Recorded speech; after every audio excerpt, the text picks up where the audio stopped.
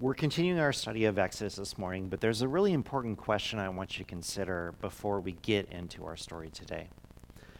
And that is, when is it that you choose to trust someone? It's a complicated question, so I want you to think about it and not, necessarily give us an answer. There's, a saying in our world which is true as far as I can tell, which is trust is earned. And that statement is true. Like, you don't trust a stranger that walks up to you and asks you to trust them in some way. You don't trust them. Why? Because you don't know them. You don't have enough history with that person to be able to say, well, I trust you. We don't trust strangers as much as friends.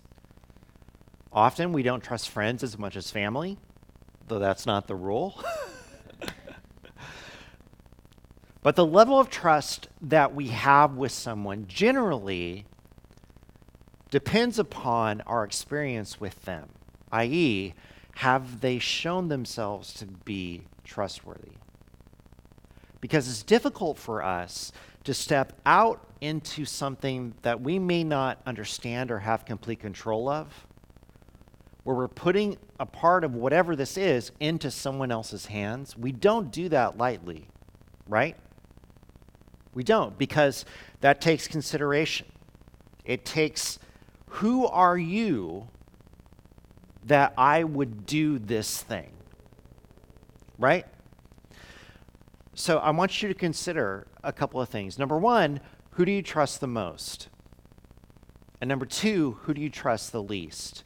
Do not look at your spouse at this moment, or anyone else in the room. Let's keep our eyes down, just for safety. Here are some things we need to remember as we launch into this week's story, which is one of the most well-known stories in the Bible. Number one, the Hebrew people did not have a set identity when the Exodus story starts. They had left the Promised Land during the time of Joseph to live in Egypt during the famine as a group of about 70 people, the Bible says. By the time of the Exodus, they numbered 600,000 male people so if we were just to simply double that, that's a lot of people. At one time, they were a valued part of the Egyptian society. Joseph had led Egypt through the famine. He helped them prosper greatly, even in that time of great need. And his family, when they came to Egypt, they were given the best land, the most considerations. They were able to settle and to thrive there. But as they grew in number, they were perceived as a threat. And what can only be understood as a brutal process, which is not really described, the Hebrew people are turned from neighbors into slaves. And they go through that whole process. And the goal of the Egyptians was to break the Hebrew people down, first through ruthless labor and then through infanticide. Kill every male Hebrew baby that you see. So the thing that's hard for us to consider, because we don't always look at them this way, is who are the Hebrew people by the time we pick up the Exodus story? What do they know about God? What do they not know about God? How has their experience led them to this place where they are a large group of affiliated people that don't really know what they're about?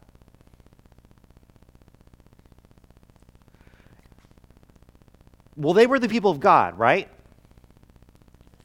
Yes and no. I mean, realistically speaking, not yet.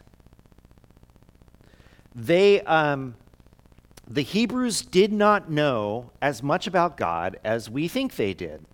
And when we know that they understood that God was the God of Abraham and Isaac and Jacob, that this God had made promises to his people, there's not any indication within the scripture itself that they had a good sense for who this God actually was and how to relate to him and what it meant in particular to live their lives as people of this God. Even before they were in Egypt, there were not any guidelines for how to be the people of God.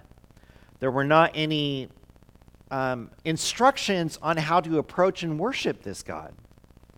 And this is something that we forget. I had a great conversation with Daphne last week, and we were talking about this sort of in-between space, and Daphne said, well, but they could, they'd probably observe the Passover, and then she immediately caught herself because the Passover hasn't happened yet.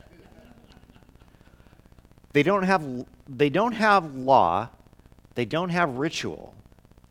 And now we're generations away from the last person who had an encounter with God in Jacob. The closest things that they had to worship were geographical points where God had revealed himself to their ancestors. So while we can say that they understood God to be the giver of the covenant and that they were chosen, perhaps, maybe they understood that, it's hard for us to know because we have very little information about that period of time between Joseph's death and when the Exodus starts. The best we can say, I think, without getting too far into the weeds, is that they were not yet the people of God as we understand the people of God. They were not that yet. And then we have this really problematic leader. Moses was a man who was in search of an identity. And by the time we really get to know him as an adult, he doesn't know what his identity is. He was simultaneously Egyptian, Hebrew, slave, royalty, murderer, fugitive, protector, husband, father, and shepherd. It's a lot of hats, And he could not go back home to Egypt because Pharaoh would kill him. And besides that, he couldn't go back because his own people, the Hebrew people, would not accept him. They already showed that in the way that they treated him after the murder of the Egyptian.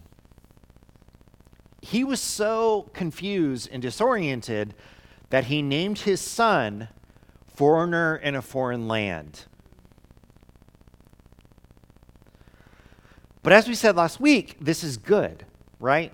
This emptiness that Moses has to be experiencing is good because it leaves a lot of space for God to fill him up. But there is still an issue that we have to face. And I know this is going to sound like a crazy question, but hear me out. Why should Moses trust God?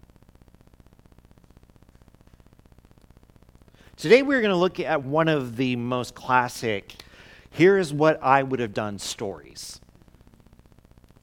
Moses encountered a burning bush where God spoke to him. And I think this encounter in particular is a story that we have taken for granted. And I must admit that in the past, when I have taught about this or, read these scriptures, I have often looked at Moses' response to all of this as sort of foolish and short-sighted. Like, part of me wants to reach into the story and say, bro, you're arguing with a bush. I can't do that, though. I can just say that to myself. But when we understand that this episode that we see, which is crucial to the story, is in many ways an unknown God speaking to a man who barely knows himself, then it changes our perspective a little bit, or a lot. So we're going to break down the conversation, because that's exactly what it is. It's a conversation, it's a dialogue, into different phases to see how this encounter developed and where it ended. So phase one of this encounter is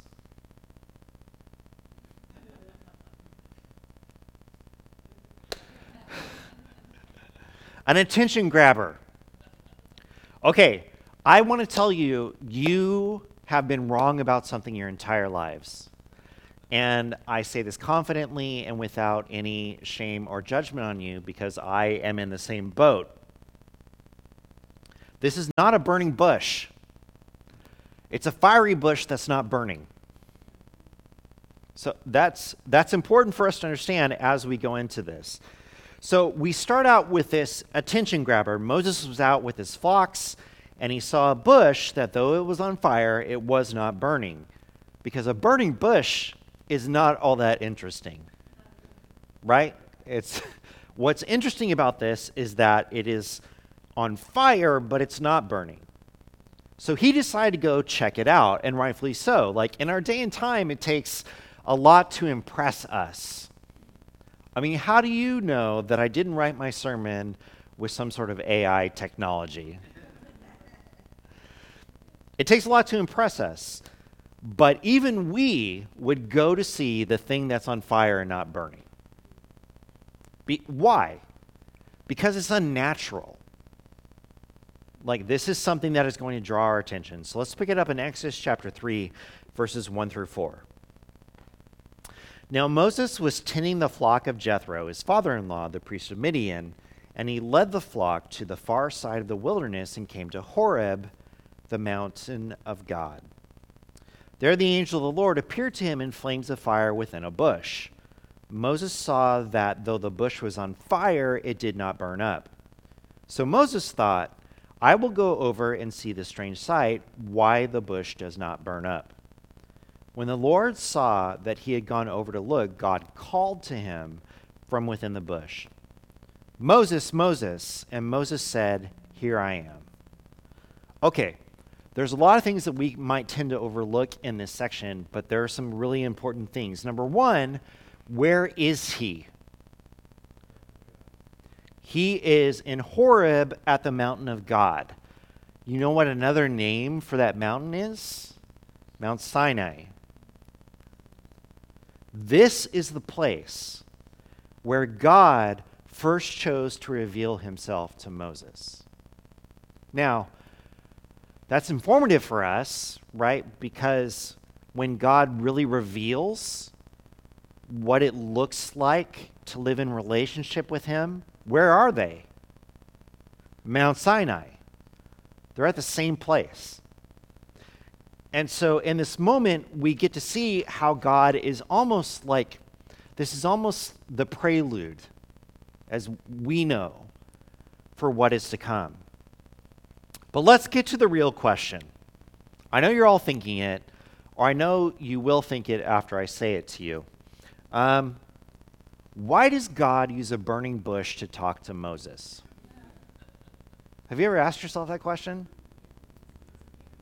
Because he can. Sure, that's terribly unsatisfying of an answer to me.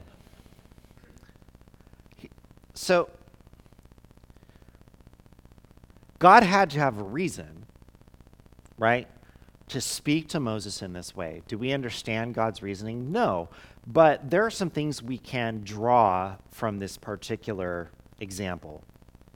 God could have appeared to Moses in any way, shape, or form, right?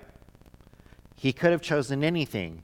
So isn't a burning bush, a fiery bush that's not burning, I need to follow my own rules.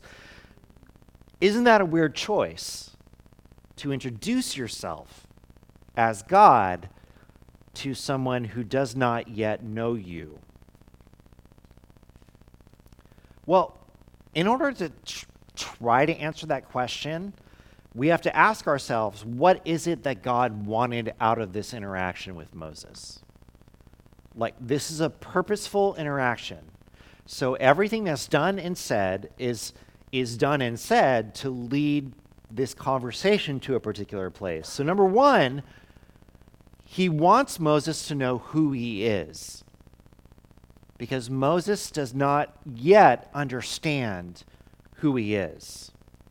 Number two, he wants to have this conversation with Moses that leads Moses to going to Egypt to deliver his people. Can God simply show up with thunder and lightning and say, "Go back to Egypt and deliver my people"? How much of that would be comprehensible to Moses? That's an excellent answer. Susie says I would have questions. And I agree, we would have questions. We know from a later encounter that God could directly appear to Moses, right? When Moses is on the mountain, he says he wants to see God, and God says, "No." Why? Because if you see me, you'll be like, the end of Raiders of the Lost Ark, where everyone's face is melting, right? That's supposed to be the response to the presence of God in the Ark of the Covenant. It would be like that, except I think much shorter and much more destructive. The point is, God would be too much for Moses to be able to even begin to wrap his mind around what he's saying. If you are in the presence of God, how can you pay attention to anything else than being in his presence? And at some point, we will reflect on how this is an important aspect of understanding God. The too muchness. I know that's not a real word, but I chose to use it. It's even in my notes. He could have sent an angel, therefore, to communicate with Moses. And actually, the story says that God did send an angel. And that angel, manifests itself in this fiery bush. I'm not going to say that every time. I'm just going to say the burning bush. Manifests itself in that way. But when we get to the end of this passage, God speaks through the burning bush to Moses. So instead of doing all of these kind of big things, God chose to speak through something, and I know this is a great understatement, but he chose to speak through something unusual. Something that was not overwhelming, but also something that shouldn't be. Right? This shouldn't be happening, but it is.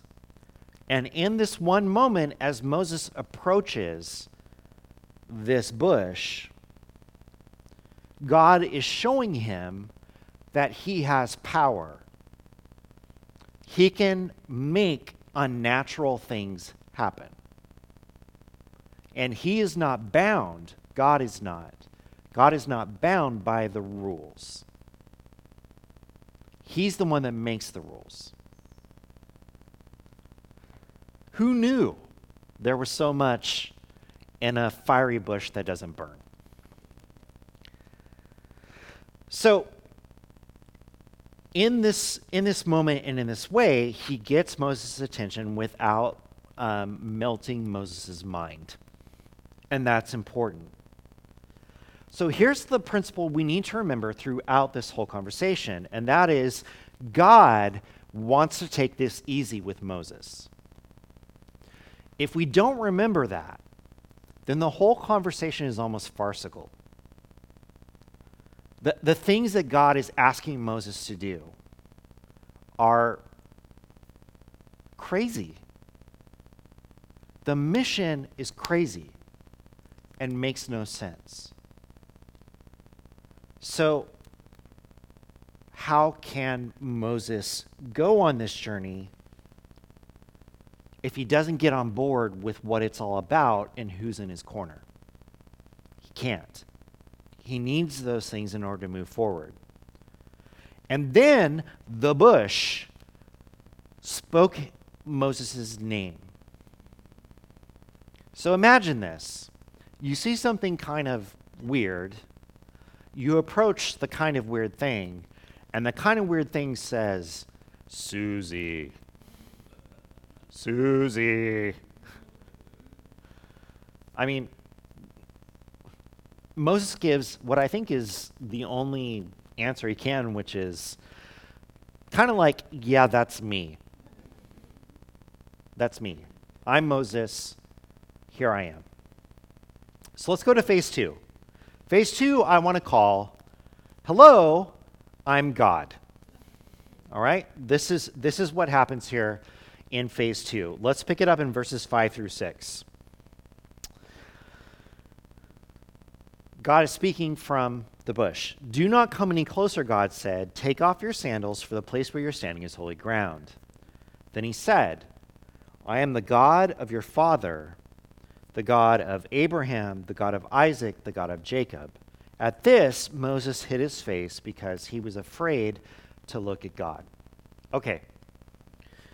There are two important declarations that happen within this moment. Number one, and this is important, this place, which was once a curiosity, is now holy. Meaning that there is no other place on earth that compares to this place and this moment with a shepherd in the wilderness. And so God explains to him, I'm here, and therefore this ground is holy. And this would have been a really strange idea to a man who grew up in a land of a lot of gods. Gods for everything, all the different stuff in their life, they had gods. And so to be in the presence of what God is saying, I'm the living God, this place is holy because in your presence, that would have been a big idea. That's a big idea for Moses. And what does God tell him? This is holy ground, and you have to respond to my presence by removing your sandals. This is a great moment because Moses doesn't know what to do. So God gives him an idea of how he can respond to his presence. Secondly, God declares that he is not some sort of God of this bush or God of this place. This is the God of Moses' ancestors. The God of where his people have come from. Now, we have to ask ourselves, what does it mean to Moses that this is the God of Abraham, Isaac, and Jacob? Based on, what we've talked about in previous weeks, if he does know something about this God, he would know about the covenant, which, he knows about that. He knows who Abraham and Isaac and Jacob are. Otherwise, God wouldn't have said Abraham, Isaac, and Jacob. So he knows who these people are. And maybe he knew, too, how God had interacted with Abraham and Isaac and Jacob. But does he know who this God is other than that affiliation? Not so much. He had never been exposed to God in this way. No one since Jacob had been exposed to God in this way.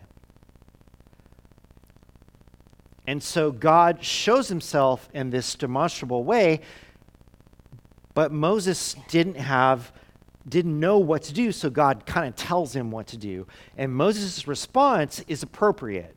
He says, I am the God of Abraham and Isaac and Jacob. You need to take your shoes off because this is holy ground. And what does Moses do? He hides. In plain sight. But he hides. Why?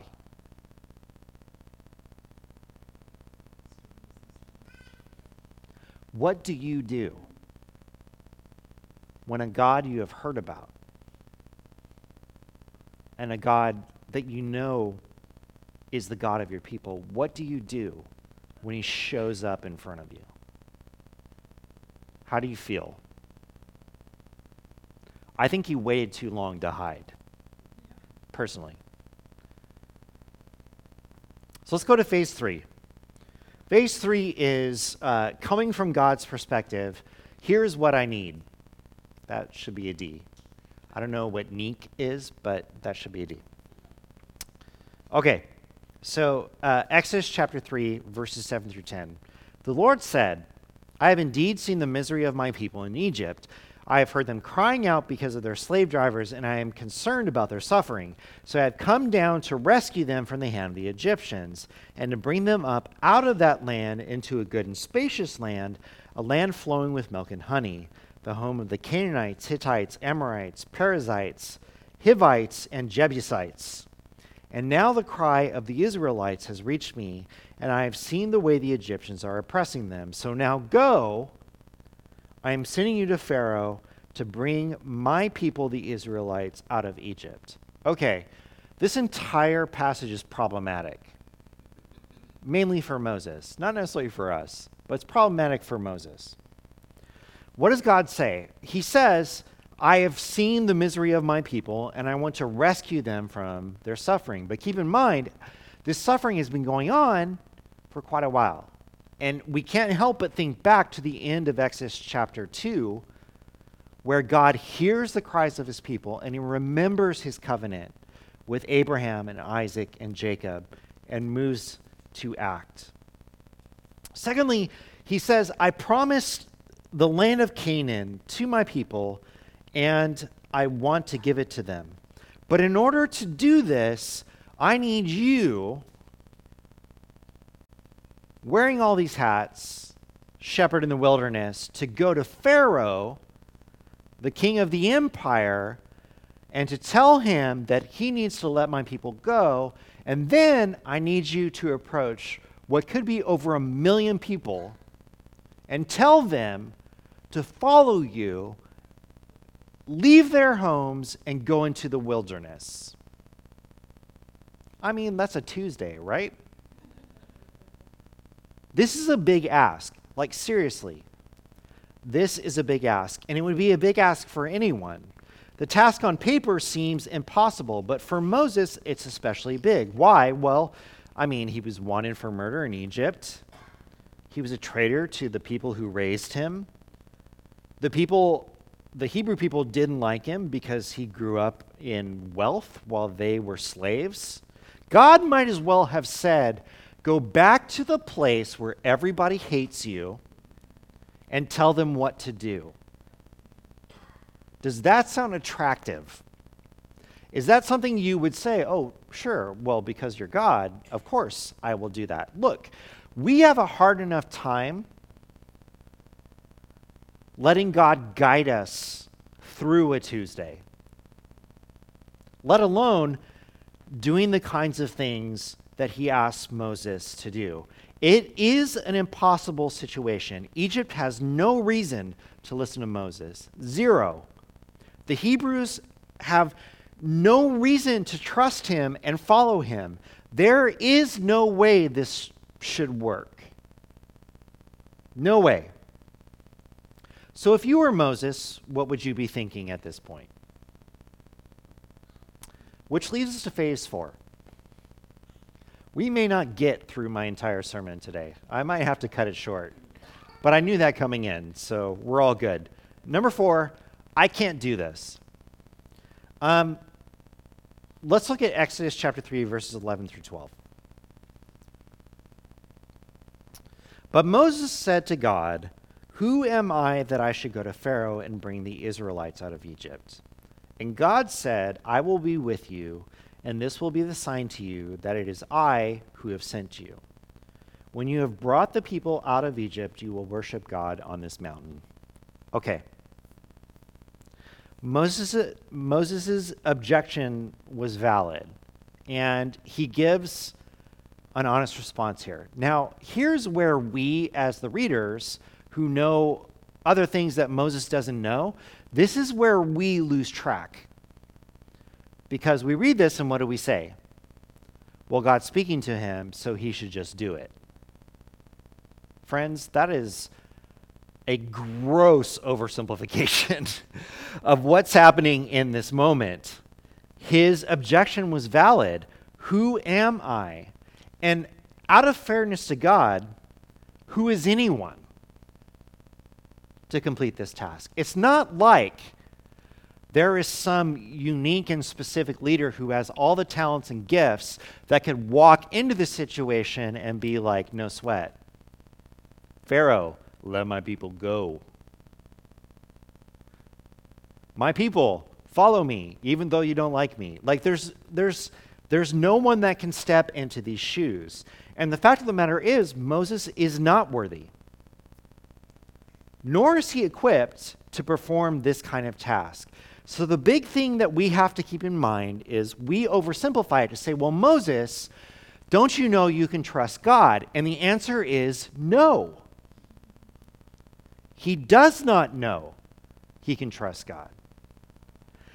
And then in what can only be like some weird inside joke, God gives him an encouragement, which is what? Hey, I know this is hard, but someday you're going to worship here with the people, and that's when you're going to know everything is good. Thanks? Like, how is that realistically a reassurance for Moses to go and do these things? It's like everything's going to be fine. You know, jump off that building. Everything's going to be fine. One day, you're going to bring your kids up to this building and be like, I jumped off this building. And that's when you'll know you survived jumping off the building. Right?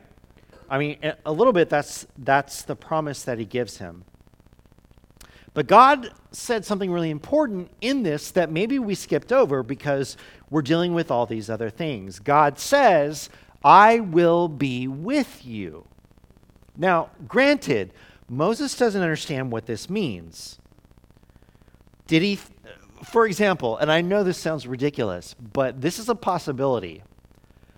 When God said to Moses, I will be with you, did Moses think he had to dig up this bush and carry it with him wherever he went? Like, I know that's a weird suggestion, but what does he know? This is where God is. Does he have to take, and for someone who grew up, you know, in a culture where they worshiped images and statues of other things, that's not so far-fetched that he would take this bush along with him. But we know what this means. We know that the presence of God makes all the difference. But we can't forget that Moses doesn't know that yet. That God wants Moses to know him and trust him, but it's going to take time for that to happen. Okay, we're going to stop there. And we'll cover the rest of it into chapter 4 next week. But there's a couple things I want you to consider this morning as we've gone through this whole thing, because we are left with quite the conundrum with this story and with all the challenging things that come up throughout the story. What is the conundrum? The conundrum is that Moses doesn't know that God is trustworthy until what? He trusts God. That's backwards. Right? That's backwards. God hasn't proven himself to Moses. And yet, he's asking Moses to trust him without all of that proof. Now, we know, as readers of the story, well, it's God. You should trust him. But Moses doesn't know that yet. And here's where this point of contact really speaks to us, and that is this. Listen. God may give us everything we need to be the people that he wants us to be,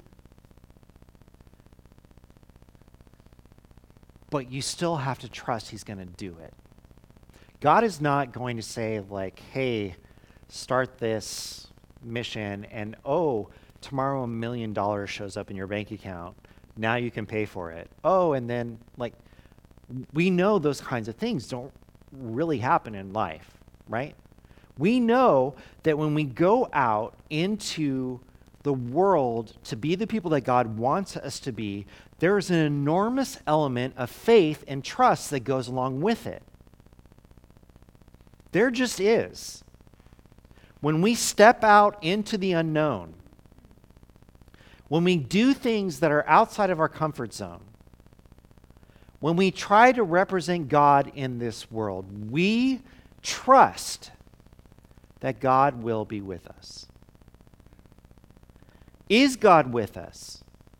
Yes. Does it always feel that way? No.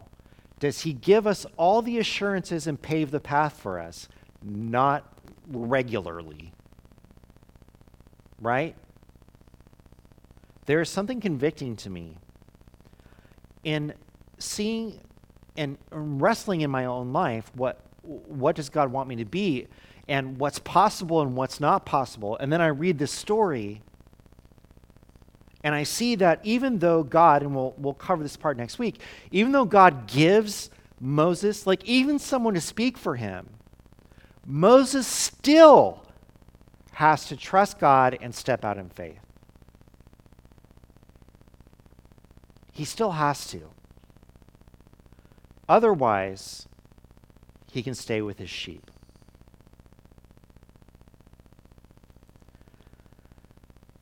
A lot of times, we pray for things and we ask for God's guidance, we ask for his help, and in some ways we expect God to make what we're asking for or praying for possible, which God does that, right? Like, God does go before us, which is a promise he gives to Moses. He goes before us. But the thing we have to understand is that none of this goes anywhere if Moses doesn't say, I don't know how this is going to work, but I'll go. Right? I don't know. How is he going to convince Pharaoh? Does he know? How is he going to convince his people that they should follow him? Does he know? Did God make all sorts of promises to him? Yes. When do those promises materialize? Only when Moses goes.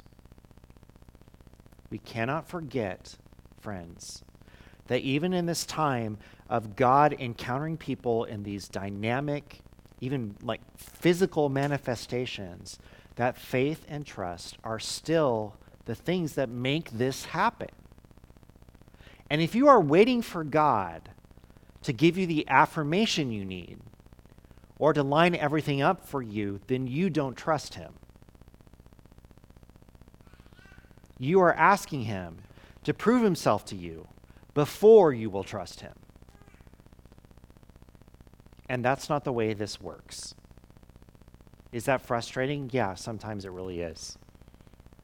Because what? We want to have control. We want to know how things are going to work out. And one of the scariest things for us is stepping out into something that we don't have control of. But that is what this is all about. God has control of it.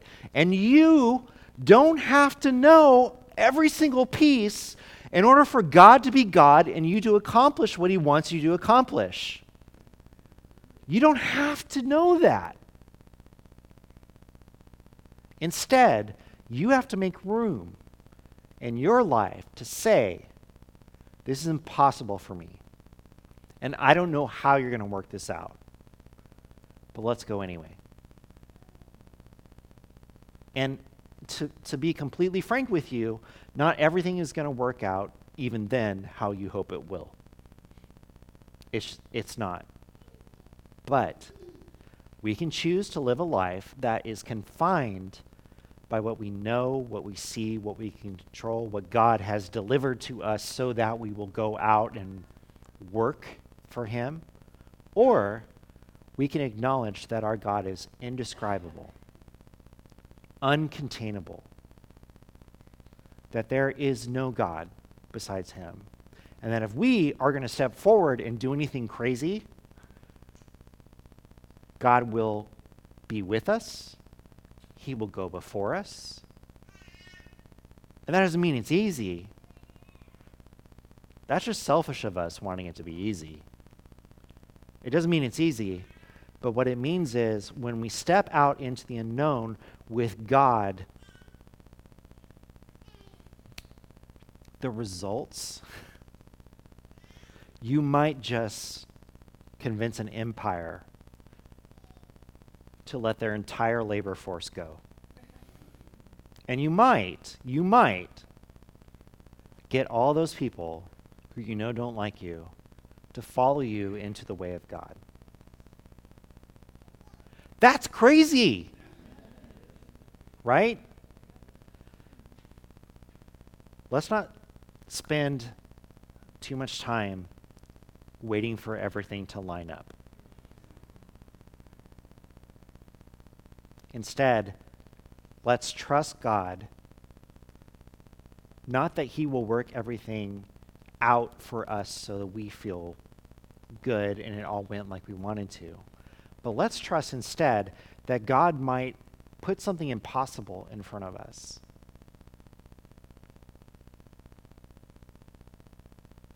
And let's trust that if God puts something impossible in front of us, he knows that it is possible. And let's not worry so much about what we don't know. Maybe we'll know more after the first step, or the second, or the third. So that's our challenge. All that from a fiery bush that does not burn. But we are Moses. He is us. He has the same fears, doubts. He had a rough background. And this is the moment where he has to decide, will I go or not? He's already told God, here I am. And God could promise him everything.